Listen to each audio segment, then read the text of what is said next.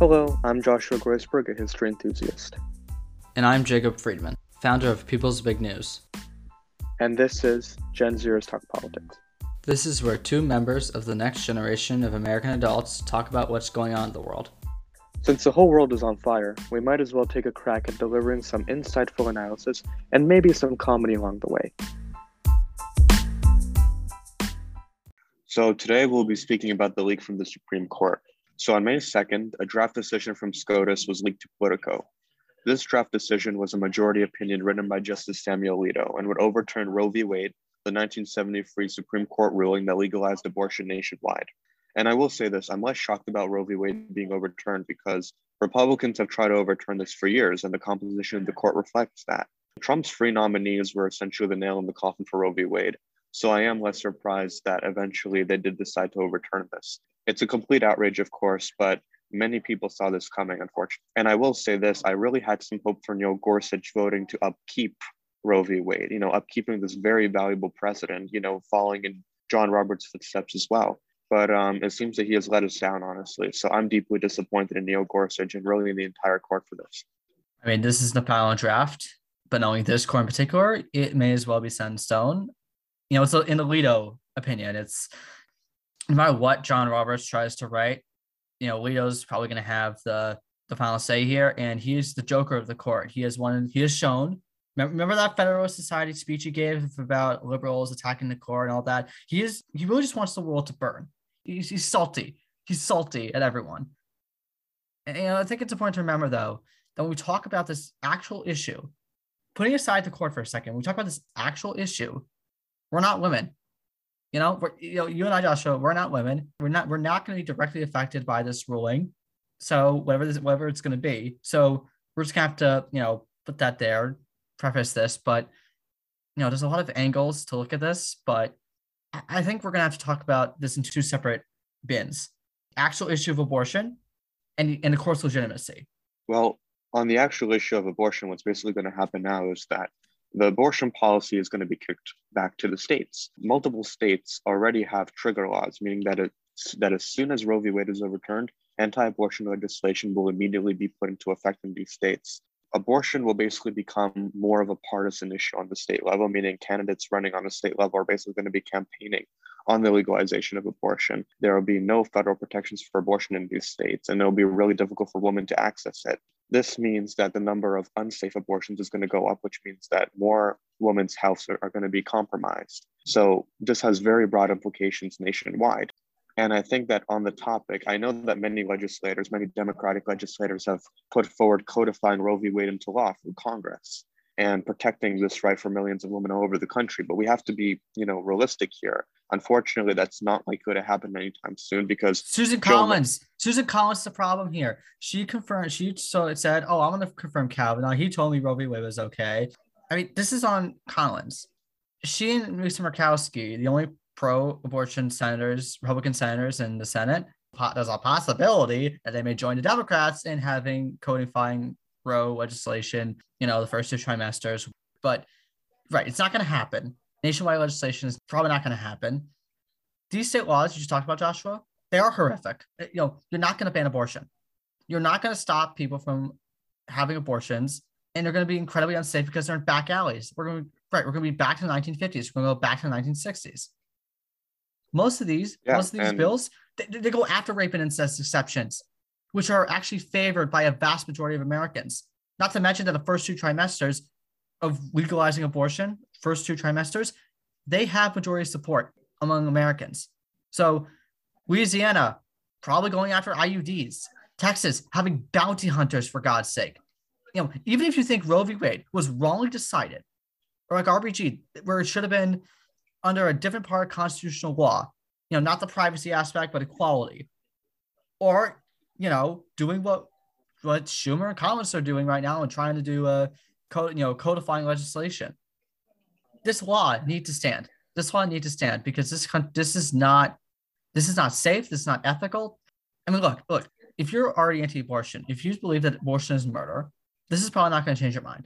Yeah. And I think that especially in the light of especially with 2022 midterms and the prospects, I think, looking bleaker for Democrats as, more national issues continue to build upon, the potential of possibly codifying Roe v. Wade into law through Congress is, I think, unlikely to happen. And I think the real tragedy here is that there's really no branch of the federal government that's going to protect abortion rights now. The Biden administration's very much been a bystander for all of this. Congress is, like we've spoken about, deadlocked and, with a deep partisan divide. And the Supreme Court has actually overturned this 1973 precedent. So really, like you mentioned, Jacob, we're going to be going back to the years before Roe v. Wade, where there'll be a dangerous number of unsafe abortions and where the right to an abortion will be dependent upon the partisan leanings of the state, which I think is completely unacceptable.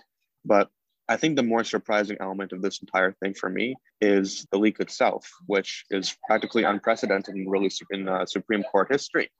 This has really infuriated Chief Justice John Roberts, who has immediately demanded an investigation, which I believe will soon be underway. And there was some sort of failure of security measures in the Supreme Court, which have already been fairly strict, which suggests that the leak may have come from somebody with deep ties to, the justices themselves, but we're yet to see who that actually is. Nowadays, they're practicing newer measures now. So for example, I'll give you one. When the justices have their private conferences, when they meet, privately in a room to discuss their opinions on, cases, if somebody else wants to come into the room besides one of the justices, then they have to knock. And Amy Coney Barrett, who's the most junior justice, has to get up and actually open the door. So that's a new measure they're actually trying now. But either way, the security of the court has been deeply compromised, and so has its reputation, really. So I'm curious to see what steps justices will take to try to restore trust in the court. This leak, it doesn't really matter, though. It's a symptom, not the problem. We don't even know who did it. Yes, John Roberts should be pissed that this got leaked, but a lot of this is on him. A lot of what's happening right now is on him and his court for routinely going after fundamental aspects of liberal democracy. A lot of this is on Mitch McConnell because he has helped break the court. A lot of this is on Donald Trump. A lot of this is on Newt Gingrich. A lot of this is on these Republicans who have said, we're going to, flip-flop on Senate norms. We're going to flip-flop on all these different rules, institutions. But again, that's not good for liberal democracy. This court is broken, bottom line. The people protesting outside the homes of Barrett and Kavanaugh, that's bad, okay? Obviously, yes, they should not be invading their private life. But you don't see Alyssa Milano breaking into the Supreme Court and smearing feces on the walls of Justice Barrett's office. Both sides are not equal here. This court has always had politicized elements, like the Supreme Court in general, back to the very beginning. This court has specifically been built as an arm of right-wing extremism. And I know that sounds hyperbolic, but given Alito's opinion, you're going to go after Obergefell, they're going to go after Griswold, they're going to go after all these different rights that the Supreme Court has given in the past 5 decades. It's not hyperbole anymore. The door has been opened. It's Pandora's box. I don't see Roberts, for all his talk about institutionalism, putting it back in the bottle. Yeah, and I will say this. I think many people who are protesting now are saying that the court should be packed. But I continue to maintain this. I think packing the court is just a bad idea, because packing the court has the risk of becoming a very partisan thing. I mean, what are the bounds to the extent that the court can be packed, to how many justices can be added? Does that mean it's that... a game where it keeps building on itself. I understand how people feel. The legitimacy of the court, the reputation of the court is pretty much at an all-time low, or at least the lowest it's been in years, really. But I think packing the court, I would just caution against that, because I think it would create terrible precedent that would, really not improve the reputation of the court. In fact, it only ruin it further. And we need a strong Supreme Court because it's one of the free branches of our federal government. And packing the court is just not going to help with that. Right. But, Joshua, you said that the administration, the Biden White House, has not had the biggest, effect on this. They haven't been as proactive as you would want. I mean, he had a commission on the Supreme Court reform. Remember that whole report that came out that basically said, we don't really have anything to offer. It's broken, but what can you do? And in the Lawrence Tribe, this major constitutional scholar, he was talking about how this court is broken, and he had all these reform ideas, and they basically knocked it down. Did not include in the report. Didn't include in anything. So the court, packing the court itself, just adding more justices like FDR wanted to do, that's a bad idea because it just never ends. But Pete Buttigieg ran on court reform, having 5 Republican appointed justices, 5 Democrat appointed justices, and 10 justices decided on those partisan members. But, even if you don't like that idea. But how would that work? What if there's a tie? Well, then that paper he referenced went into the whole detail. But, if you don't like that idea, if that idea sounds like a bit, out there, I mean, there's so many different ideas that could be implemented here. You could rotate justices from the appellate court. You could, term limits, long term limits of like 30, 40 years or something. Don't not have a situation where you have Clarence Thomas or RBG just hang on until near death, or Scalia. There's so much we could do here. Yet the administration said, okay, it's not, the ball is in our court. We can't do anything about it. Once tried needs to be hauled in with Schumer and Pelosi for Congress to actually get something like this done. At least fix the court. I know that's just, more wish casting. I mean, I am curious. Do you think there's a prospect of possibly having Collins and Murkowski balance out Manchin and Sinema than having Harris be a tie-breaking vote? Do you think that'll not happen? No, I mean, I don't know the whole. I'm assuming the filibuster might be used for some of this. I mean, I don't know what I don't know the whole Senate parliamentarian rules for all the filibuster in these types of situations, but I do know that it's Mitch McConnell.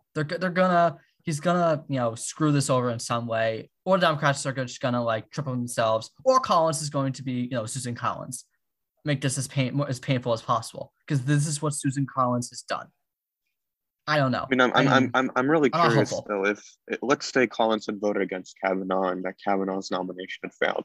Do you really think Trump would have nominated somebody instead of Kavanaugh that would have upheld and protected abortion?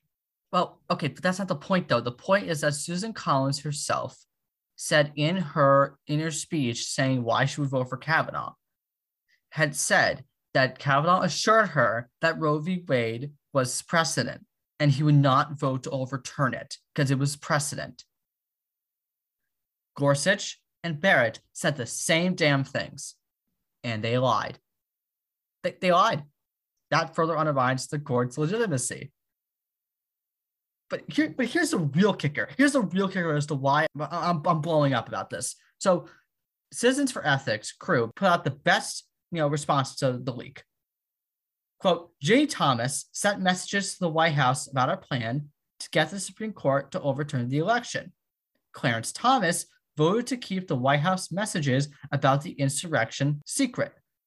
And you think a leaked draft opinion is the ethics crisis facing the Supreme Court? End quote. The real problem is that right-wing extremism has taken over this court, and all the people, from Susan Collins to Mitch McConnell to Justice John Roberts, have allowed this to happen. And they've enabled crap like this. This isn't about abortion. It is, but it's really not. It is about a coordinated attempt by a small minority of the US population to game the system and exert maximum power. Tyranny of the majority does not apply here. And that is why, in addition to codifying Roe, Chuck Schumer should get out there, should go back to DC, should haul everyone in, and haul Mitt Romney, and haul Susan Collins, and haul Lisa Murkowski in, and get them to agree to court reform. Because this cannot continue. Well, I really think the Democrats do need a leadership change. They need somebody aggressive out there, because let's admit this, Democrats have really enabled this to happen. I mean, they've allowed Mitch McConnell to walk all over them with these Supreme Court nominations. I mean, we could have had a Merrick Garland. We could have had Biden nominate somebody after he had been elected president. But instead, Mitch McConnell had completely gamed the system and allowed for, paved the way for Neil Gorsuch and Amy Coney Barrett to become the Supreme Court justices. I'm not sure I have a lot of confidence in Chuck Schumer, or the Democratic leadership as it is now to hold their ground and actually do anything meaningful in Congress. I think the Democrats need to have a conference, lay out their goals, and actually figure out, how are we going to reform the court? How are we going to codify Roe v. Wade? But I think with the current leadership, it's just not going to happen. And this is why I'm not a Democrat. And that concludes this episode of Gen Zers Talk Politics. Be sure to join our Discord server, follow us on Instagram at Gen Zers Talk Politics, and on Twitter at Gen Zers Talk Poly with an I, and add or email us to ask your burning questions. Thanks for joining us, and we hope to see you next time.